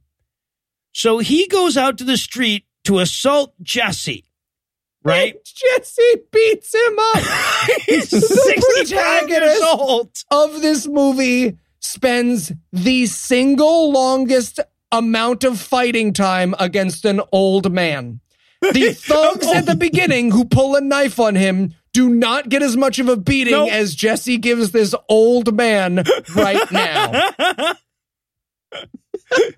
And then he's like begging. He's like, please let me up. You're so badass. You're so badass. And I'm not at all a completely incongruous character for you to fight. And so he lets him up. And wouldn't you know it, just like those fucking abortionists always do, he's got a gun. Yes, a gun. I wanted just shoot him in the dick. Please shoot Jesse in the dick. I was rooting for this so hard. No, I was expecting to shoot her in the fetus. I thought that's where we were going. Right, but he pulls the gun and he's pointing it at Jesse and he's yelling at him. And then at one point, the old guy with the gun spins around at everyone else in the crowd for no reason. No fucking reason. He just like points his gun at everybody else. And I lost it. I laughed so hard by myself at this point. It's so good. Oh, it's phenomenal. And just that he goes to shoot, I think his wife, I don't know who he was going to shoot at that point, but we never find out because the cop that was just starting to appreciate Jesse's gumption kills him before he can shoot whoever he was going to shoot. And the girl he was beaten up. Now suddenly she drops to the ground to cry over her body. I so wanted her to just have a miscarriage right then. Yeah, but she just cries over the body. I'm like, what, isn't he the guy that was abusing you and trying to force you to have an abortion? This movie universe is so removed from reality. The cop who shot him might as well like run over to his body now and be super sad. None of it makes sense. But then we get my favorite shot of the movie. And no doubt the director's favorite shot as well, sir. So the guy is dead and he has a lot of blood. And we literally see the Planned Parenthood sign reflected in the blood. But to get there, it takes them a really long time to get high enough over it and then they have to like focus the camera for a really long time. So they fuck this all up. Mostly this movie actually has decent cinematography and shit, but they fuck this one all up. So it takes like 3 minutes and we're like, no, we get it. You're going for the fucking, it's going to reflect. We see what you're doing, man. Just go. Move on. I bet they had the address of Planned Parenthood be 999 until they realized that doesn't make a 666 right. Unless you have a double mirror, and then you just got confused for a long time, just angrily trying to shoot over and over, not getting the 666. Come in from the left. Can the address be BBB? What do you mean? Can the address be BB? Can the address be BBB? You know that wouldn't all. That's not all. 9. That God was damn it! 9. So all right, PPP. And then we cut to the wife seeing, like finding out about all of this shooting stuff on the news. And just as a quick reminder of what a great writer we're dealing with, the news anchor's line, right, is an armed gunman was shot by police. Armed gunman. Those two things together. And so she walks out of her hairdressing place mid-shampoo. Just leaves the woman there. She does. Just, so that every single character in this movie is unlikable. Yeah. Well, I mean, they didn't have to have her shampooing a lady's head just then, right? But yeah, so she goes to the police department to see him. Now, they've got him, they got Jesse in the police department, and the lady that runs the abortion clinic. They're going to get statements from both of them. But before they do, the two of them have to sit side by side. It's time for the main battle. Face off with Mecca abortionist. And she opens this up with, "You think it's my fault, don't you?" The abortion doctor does. Why on earth would that be? What universe? How? How is that her fault? I wrote my notes. My note here was like, "You think this is my fault, don't you?" I mean, there's no possible scenario you can spin where it is that doesn't involve time-traveling dragons or something, but you're clearly batshit insane and violent, so you think this bit is my fault too, huh? Right? And he's just like, "I would like to punch you. My thoughts aren't much more complex than that, ever." And there's this insane moment where they're talking about, like, "I believe in protecting life. I'm a healthcare provider." Not that kind of, shut up. But they call out this amazing moment. She's like, "Well, I mean, is that even part of your church?" Because, like, Bronze Age people who didn't know about germ theory. And he's like, No, it's really recreational. Kind of my own. I'm just making shit up. Thing. Right. But they're trying to make it like this, wealthy abortion clinic magnate owner just doesn't understand what's happening. And he's like, "Oh, it's cool. You obviously don't get the complexity here. I'll explain. You shouldn't kill." Does that make sense to you? Do you understand what I'm saying? Sometimes the thou throws people because we don't use thou anymore. So she's putting the cigarette out on a fetus. I just don't get it. I just don't get it. And then his wife shows up. Jesse's wife shows up. She's like, "Are you okay?" And he's like, "No, yeah, it was some other dude that died as a consequence of my actions. Didn't you see it on the news? I'm fine. No. I will not suffer at all. I blame this doctor lady." So for even that. So can we have mac and cheese and Frankenweenies? Can we have mac and cheese and Frankenweenies for dinner? Did you bring my human heart in a bag? I'm going to throw it at her. Did you bring it? Damn it.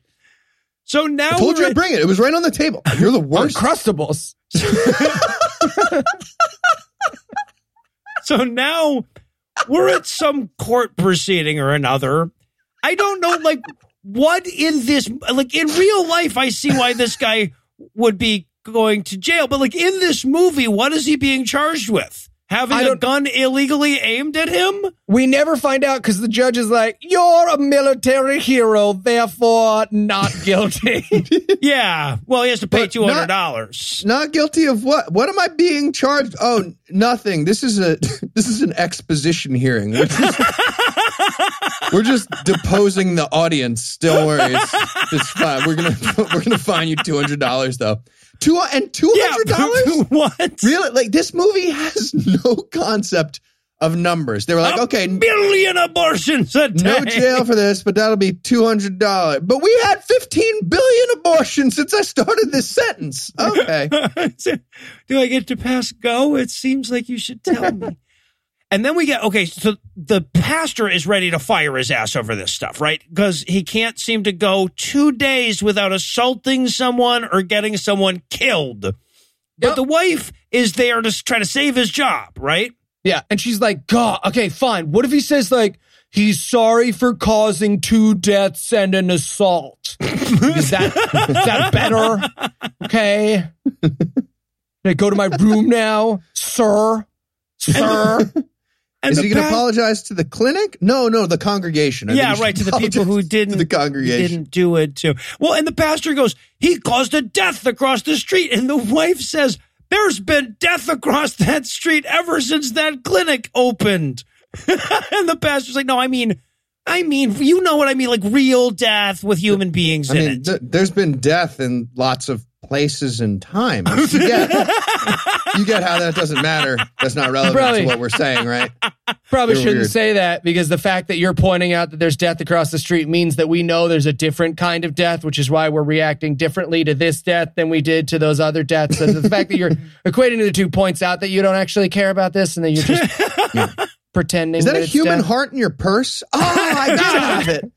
I told him I didn't have it. Stupid. And then we head back to the soup kitchen because apparently they had a little bit more third-tier comic relief money from the early 90s. So Paul Rodriguez is back, and he's like, hey, man, sorry about you getting that dude killed. Must have been rough for him, not for you so much.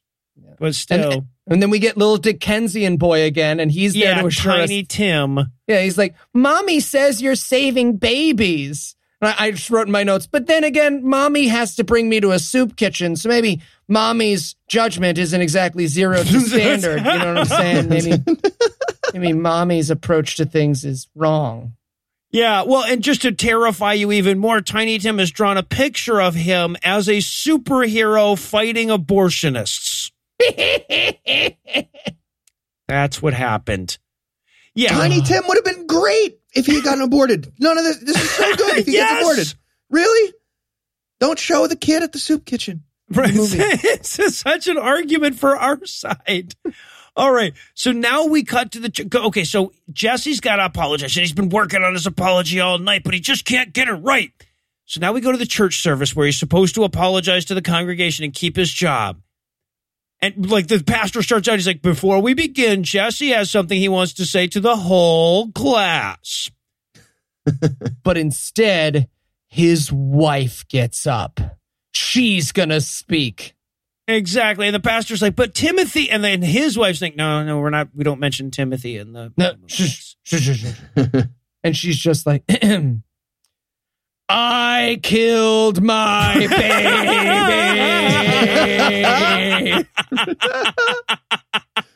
And you know what? My husband agreed to stop bothering those women and do good stuff. But you know what? He's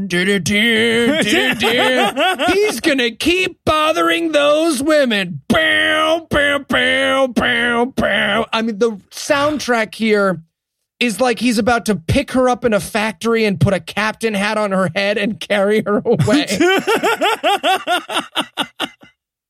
Yeah. My husband agreed to stop getting people killed across the street, but I couldn't let him go through with it. That is the denouement. That is what we've been building to this whole time. That bitch finally realizing the man was right about abortion.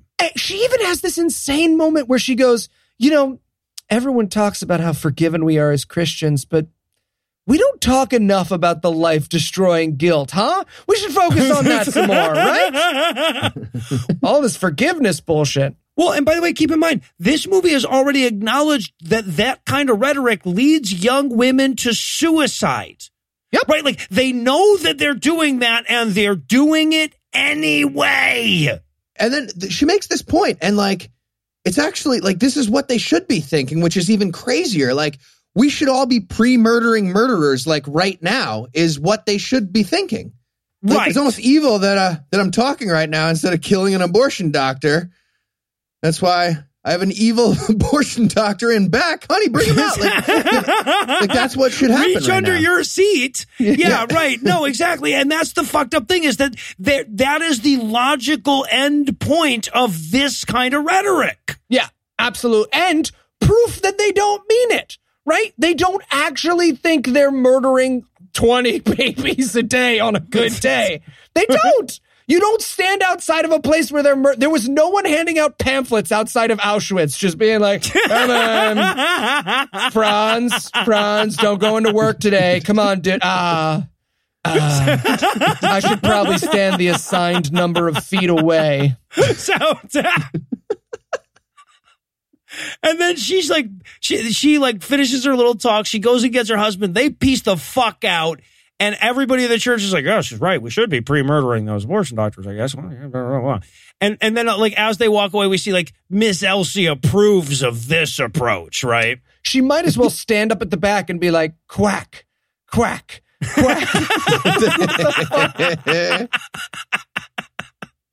Starts handing out C4. We're doing this now. We're fucking doing this. All right, so now we cut to the courthouse where Gigi and Pex are getting married. Yeah, you know how this movie has involved 2 deaths and an assault and concluded on we're going to harass women no matter what you tell us? I think it needs a cutesy child marriage to really wrap it all together. You know that you're ready for marriage when you can afford to wear your best polo shirt to your courthouse wedding. Okay, I mean, is this just me? I feel like this should be a getting a job ceremony for this dad instead of a marriage. Like, oh, we're getting married. Now it's smart to have a child. We're completely poor, but we're married. So there you right. go. Yes. And mom shows up in her best NYC hoodie. Yeah. Again, the only sympathetic character in this movie is Gigi's mom. All right. So they get married, and now the cops, we see the cops laying out a do not cross boundary to keep Jesse the fuck away from the abortion clinic. And then all the pro-abortion people come to scream in front of the abortion clinics and intimidate people like pro-abortion people do. What do we want? Death. When do we want it? Now? Like 20 times a day. It's insane. They're actually yelling choice. Like, what do we want? Choice. When do we want it out? This pro-choice mob seems to be unaware they already have the thing. Like, they already won.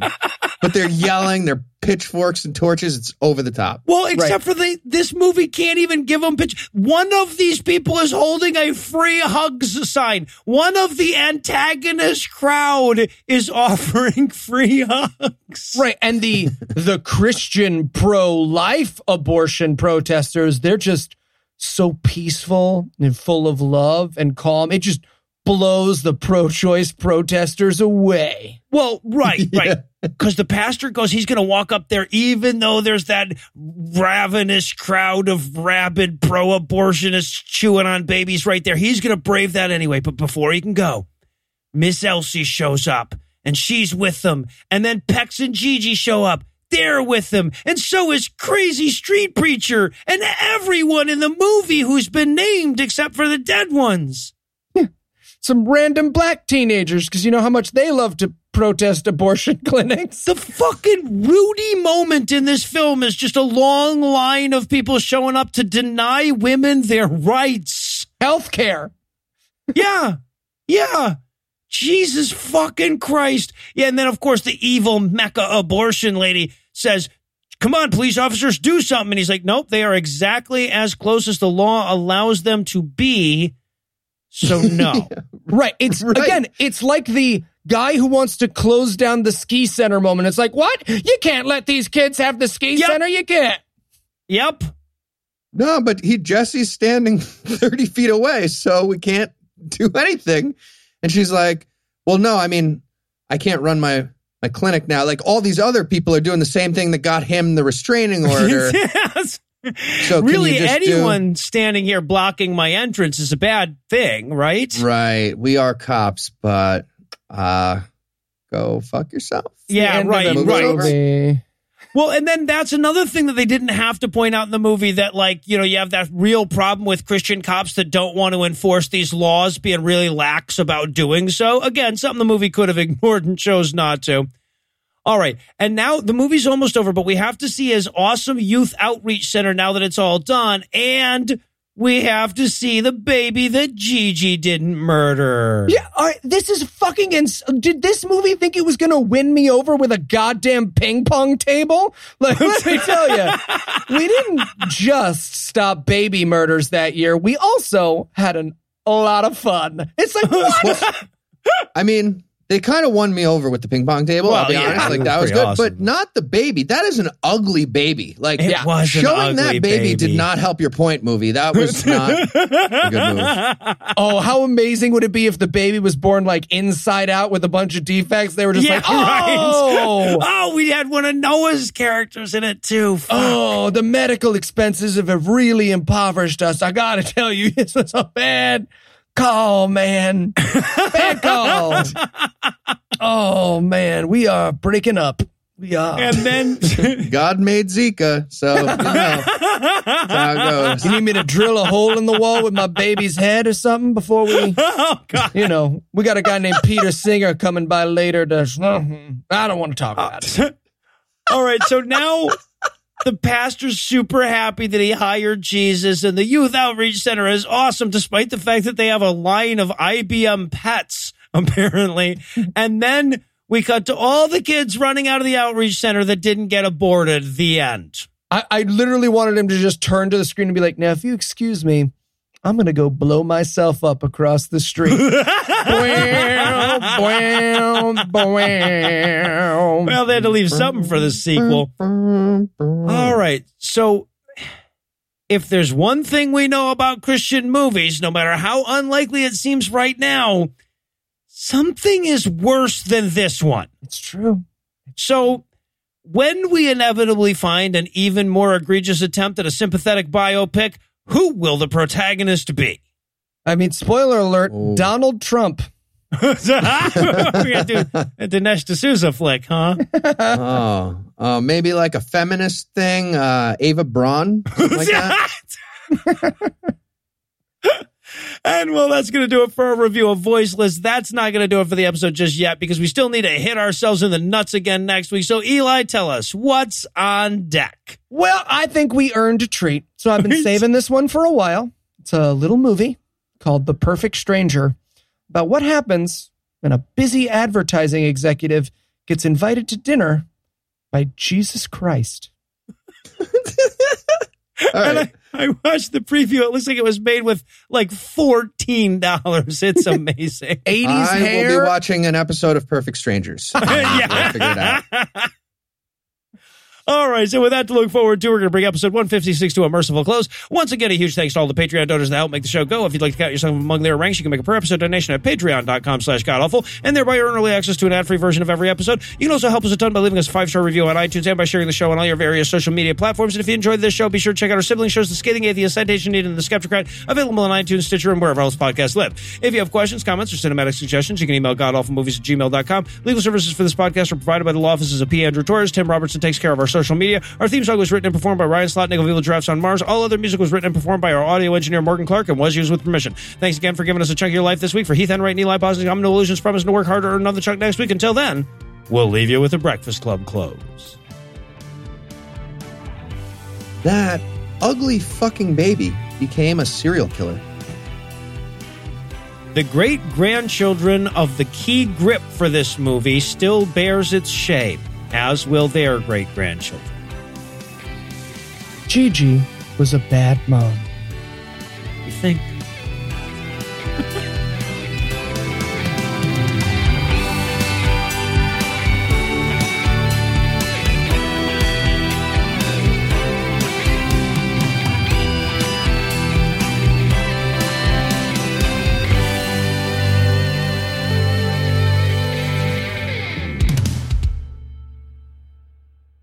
So 12 seconds after Morgan started editing the Scathing episode, I get a text from him. Album? Question mark. So Morgan might be excited. Yeah. You and me, Morgan, working together. I'm moving to your house. All right. Yeah, because he's got asbestos in his place. It's not good. It's not good. That's where I got the cancer. Fun. There it is. It I all have comes cancer, together. Morgan, just so you know. He doesn't have cancer. He has AIDS. I could have cancer. From hiring the asbestos guy, meeting him with him once. He coughed. Yeah, right. You don't know. I could have cancer. You don't have cancer, though. I could have cancer. I mean, you're the least likely one of us to have cancer in that a doctor just told you don't have cancer, right? Like Heath and I wasn't even aware of that last bit of information. That's 100% accurate what Noah said then. There's like probably 4 people in the world that have been as recently assured by a doctor they don't have cancer as you. But yeah, when I try not to have cancer, you have a guy like so owned. once a week telling you that. So. Yeah, that'll sure show me, Eli. Boom, cancer. This week's listener feedback is from Eli B. asking, boom, All right, here we go. The preceding podcast was a production of Puzzle and a Thunderstorm, LLC, copyright 2018, all rights reserved.